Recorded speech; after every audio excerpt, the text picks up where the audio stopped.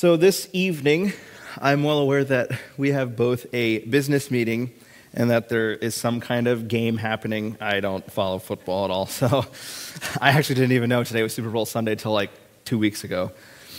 So I'm well aware that I'm competing with some things, but I do want to share with you a quick devotional thought from the book of 1 Kings, chapter 19. So if you'd turn in your copies of the scriptures to that, and we'll begin reading at verse 1 of chapter 19 and read all the way down through verse 18. 1 Kings chapter 19, starting at verse 1. The Bible reads, "And Ahab told Jezebel all that Elijah had done, also how he had executed all the prophets with the sword. Then Jezebel sent a messenger to Elijah, saying, 'So let the gods do to me, and more also, if I do not make your life as the life of one of them by tomorrow about this time.' And when he saw that, he arose and ran for his life, and went to Beersheba, which belongs to Judah, and left his servant there. But he himself went a day's journey into the wilderness, and came and sat down under a broom tree. And he prayed that he might die, and said, 'It is enough. Now, Lord, take my life, for I am no better than my fathers.' Then as he lay and slept under a broom tree, suddenly an angel touched him, and said to him, 'Arise and eat.' Then he looked, and there by his head was a cake baked on coals, and a jar of water. So he ate and drank, and lay down again. And the angel of the Lord came back the second time, and touched him, and said, 'Arise and eat, because the journey is too great for you.' So he arose and ate and drank. And he went in the strength of that food 40 days and 40 nights, as far as Horeb, the mountain of God. And there he went into a cave, and spent the night in that place. And behold, the word of the Lord came to him, and he said to him, 'What are you doing here, Elijah?' So he said, 'I have been very zealous for the Lord God of hosts. For the children of Israel have forsaken your covenant, and torn down your altars, and killed your prophets with the sword. I alone am left, and they seek to take my life.' Then he said, 'Go out and stand on the mountain before the Lord.' And behold, the Lord passed by, and a great and strong wind tore into the mountains and broke the rocks in pieces before the Lord. But the Lord was not in the wind. And after the wind, an earthquake, but the Lord was not in the earthquake. And after the earthquake, a fire, but the Lord was not in the fire. And after the fire, a still small voice. So it was, when Elijah heard it, that he wrapped his face in his mantle and went out and stood in the entrance of the cave.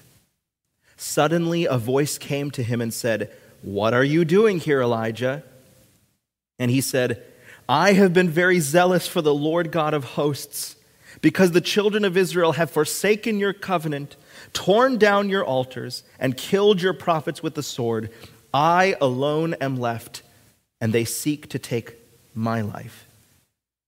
Then the Lord said to him, 'Go, return on your way to the wilderness of Damascus, and when you arrive, anoint Hazael as king over Syria. Also you shall anoint Jehu, the son of Nimshi, as king over Israel. And Elisha, the son of Shaphat of Abel Meholah, you shall anoint as prophet in your place. It shall be that whoever escapes the sword of Hazael, Jehu will kill. And whoever escapes the sword of Jehu, Elisha will kill. Yet I have reserved 7,000 in Israel, all whose knees have not bowed to Baal, and every mouth that has not kissed him.'" Let's pray. Lord, this grand and even mysterious text of Scripture is recorded for us in your holy word for a purpose. And I pray that as we examine this text briefly, that you would be exalted and that your people would be encouraged. And I pray all of this in Jesus' name. Amen. Elijah is one of the more intriguing prophets, and the one story that is one of my favorites in his life is found in the previous chapter where he has this showdown at Mount Carmel with the prophets of Baal. Ahab is believing the prophets of Baal under the influence of his wife Jezebel. They're listening to all of the negative influences in their lives, and Israel is at this point choosing Baal repeatedly. And Elijah is earnestly and zealously defending the view that all of Israel should abandon Baal and worship God. And there's this great showdown at the Mount of Carmel where basically Elijah ends up laughing and making fun of these prophets who have all been cutting themselves and dancing all day long and praying out to their God to respond to them, because the battle was basically two altars, and whichever God responded by bringing down God to respond. And Elijah I just love it. He's kind of sarcastic, saying, hey, I don't know if he can hear you. Try talk a little louder. He's probably busy. He might be sleeping. Who knows what's going on? You just need to try a little harder maybe. And after all day long trying to get Baal to respond to them, Elijah says, all right, my turn. And he prepares the altar very carefully. He digs a moat around the altar and fills it with buckets upon buckets upon buckets of water, dousing the entire pile of rocks of the altar, dousing the entirety of the wood, dousing the sacrificed animal on it, virtually making it impossible, seemingly from the eyes of the humans around him, to have it catch fire at all. I mean, not even a spark would light it. And then Elijah simply prays to God and says, let your people know that you are indeed the God of Israel. And God responds with fire from heaven that consumes the entirety of the sacrifice. It licks up and dries up all of the water, and all the people at the sight of the manifestation of the majestic glory of God fall flat on their faces and say, the Lord, He is God. The Lord, He is God. And Elijah kills all of the prophets of Baal. What ends up happening, however, after that is that Ahab goes back to Jezebel and talks to her, tells her everything that has happened, and Jezebel sends a message to Elijah saying, you're a dead man. If you're not dead by this time tomorrow, then the same thing ought to happen to me, because I am carrying out this threat. Which leads Elijah to go from the mountaintop experience of Mount Carmel to experience one of the greatest illustrations of depression. And you'll excuse me for a moment. My phone is literally speaking to me right now, and I can't take it. Also, my shoe is falling apart as well. This is just going quite well. So Elijah's on the run, and he leaves his servant. He's hungry. God displays in chapter 19 and verses 4 and following how he cares for them, gives him food, and how with that food and drink, he lasts for 40 days on that one meal. But it still doesn't take away the depression and discouragement that he feels.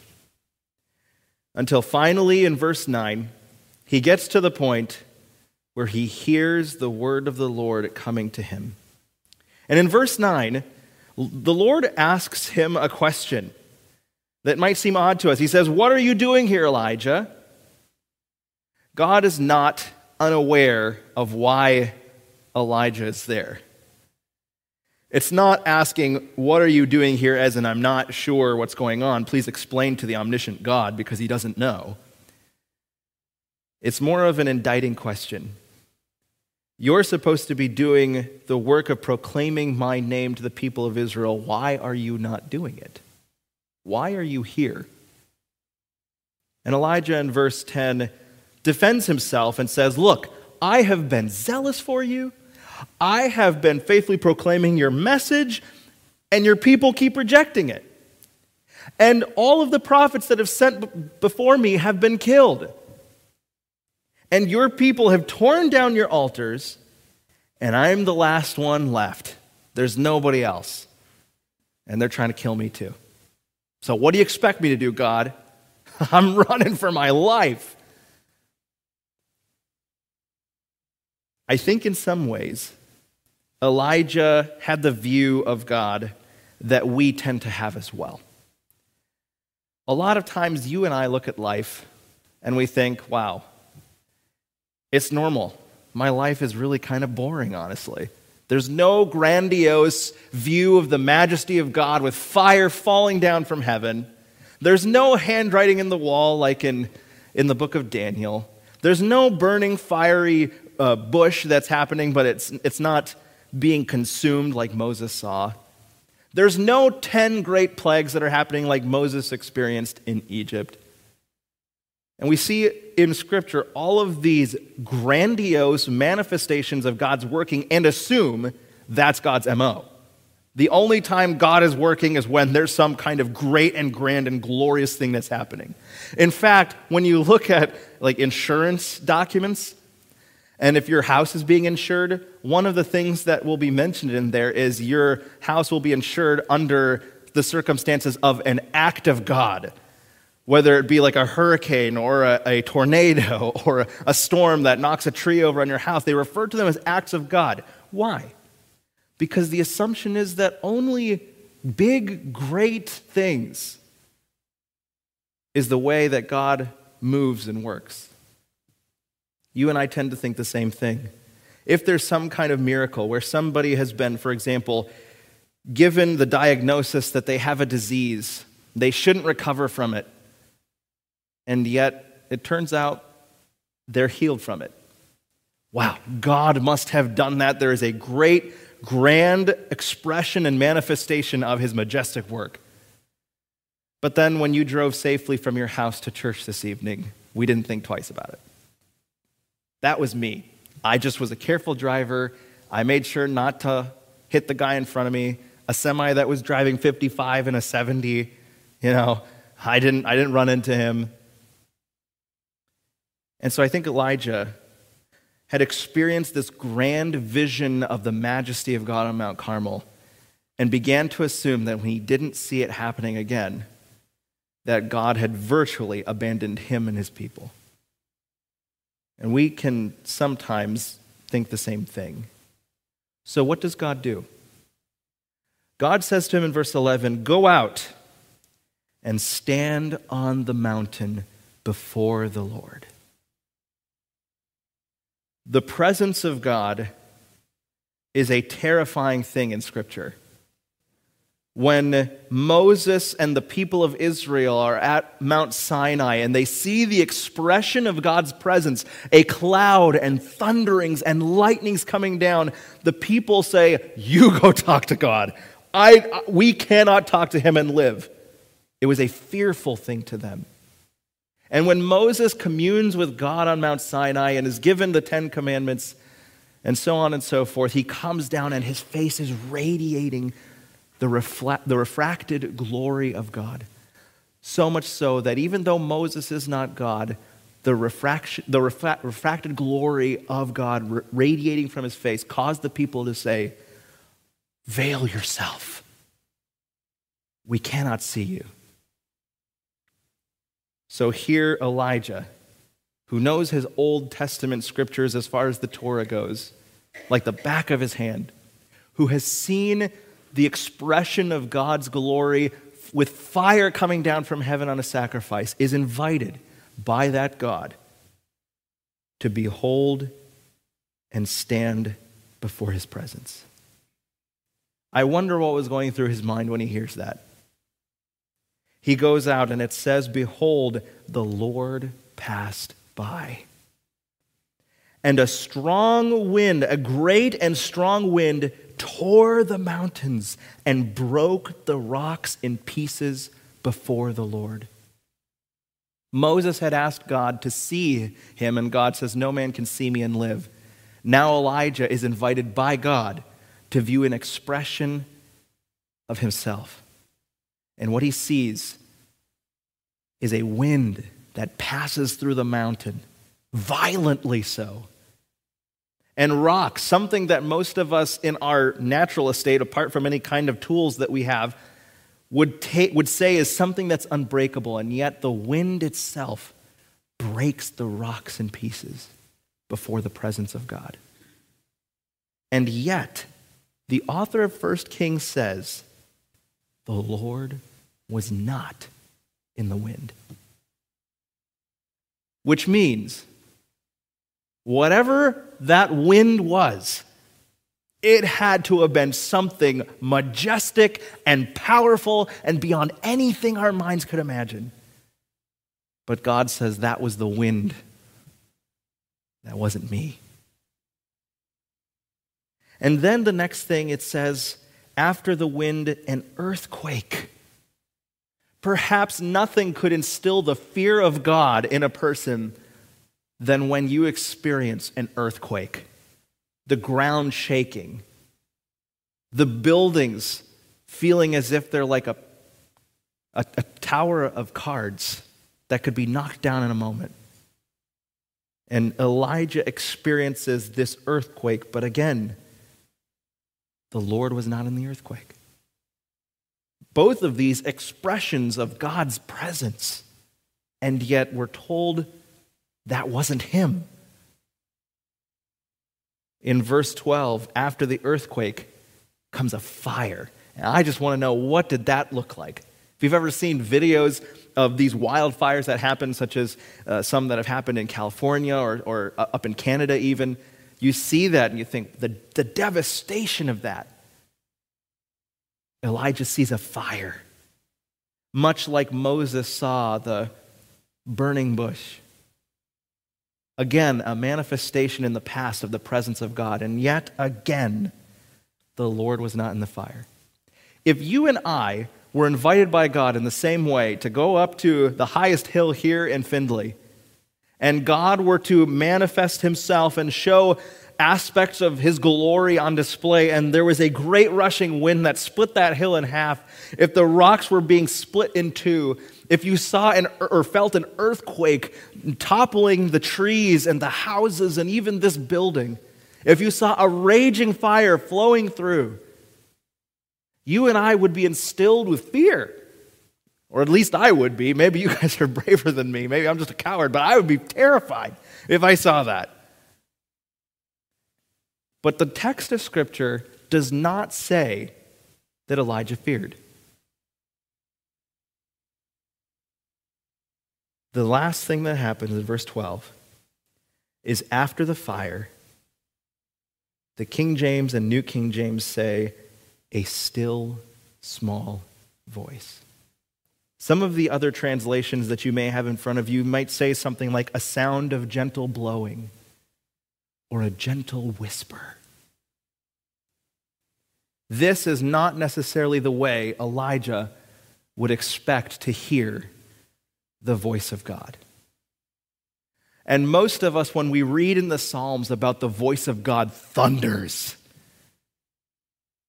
and you listen to a thunderstorm, you hear the booming clash of the thunder, and you see the lightning, it makes us think of the transcendent, something that is bigger and greater than ourselves. And it instills in us a fear. That's why some children fear when they hear thunder in the evenings. Some of us adults do, especially if there's a lightning strike very close. But what instills fear in Elijah?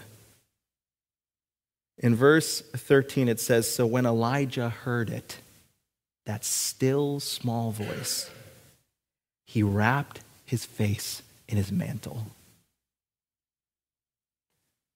The wind, the earthquake, the fire, he watched it all.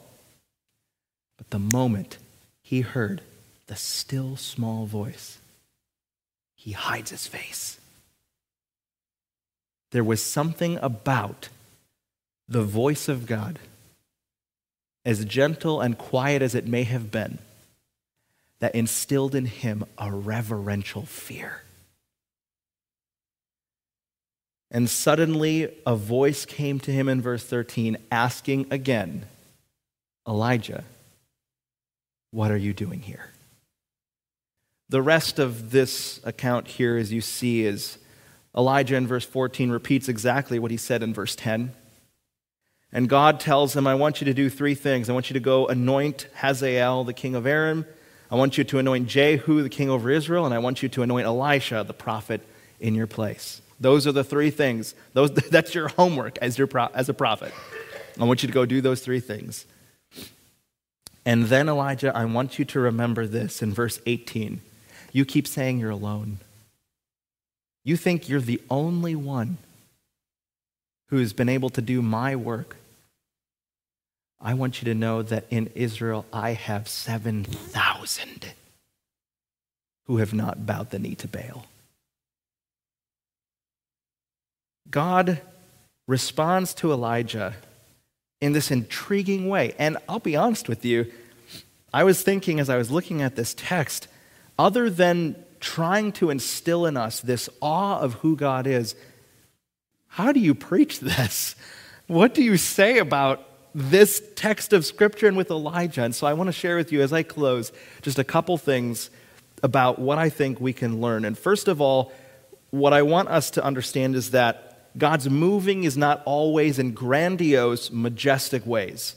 That's the first thing. God's moving is not always in grandiose, majestic ways. In theology, they refer to this as providence, that God works through ordinary means to still accomplish his goal. We take for granted those ordinary means. Oftentimes we assume that because we don't see any kind of grandiose thing happening, God must not be in it. But the reality is God is. And I think he displayed that when he showed that there was an earthquake and a wind and a fire, but he wasn't in those. And it's not to say that the God who is omnipresent wasn't there, but it wasn't what he was trying to communicate to Elijah.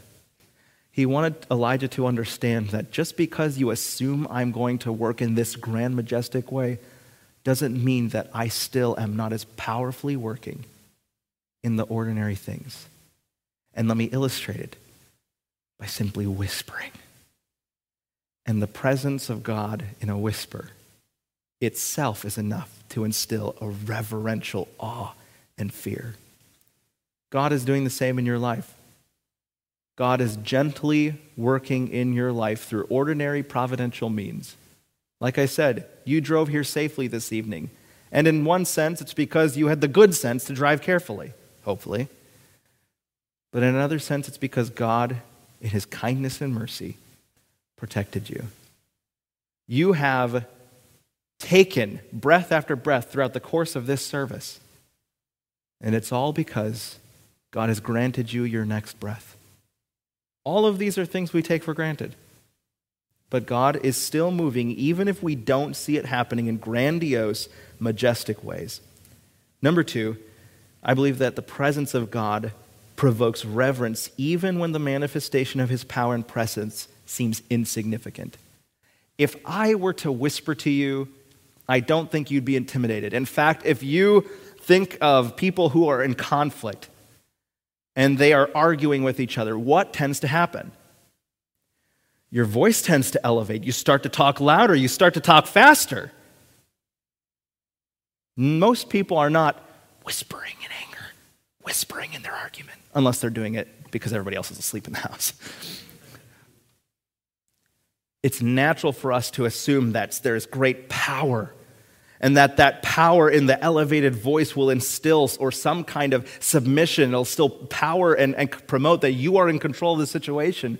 And yet God with Elijah whispers. And Elijah immediately covers his face. The presence of God provokes reverence even when the manifestation of his power and presence seems insignificant. Why do I say that? Because I think, honestly, we take for granted the presence of God. As Christians, the only reason we can come before God is because of Christ. The reason why we can come boldly before the throne of grace is because Jesus Christ endured the wrath of God for us.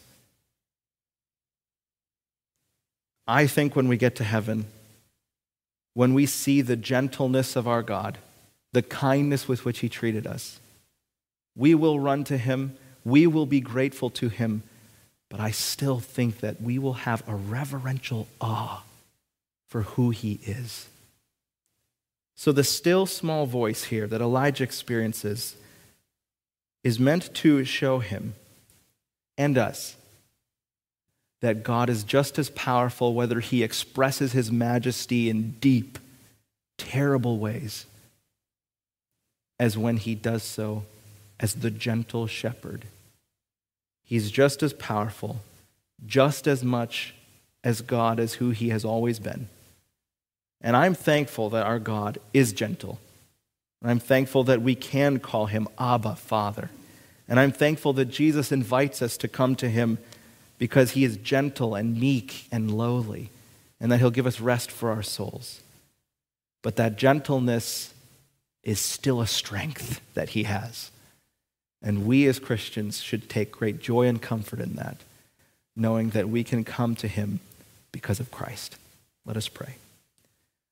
Lord, it is our privilege to call you Father, to come before you, and to know that your power is still on display every moment of every day. That each event and moment in our life, however insignificant it may seem, behind it is the hand of a gentle yet powerful God. I pray that you would move in us to see those things and to respond with praise and adoration and worship, and that we would magnify in our lives everything about who you are. For we pray this in the name of our Savior Jesus. Amen.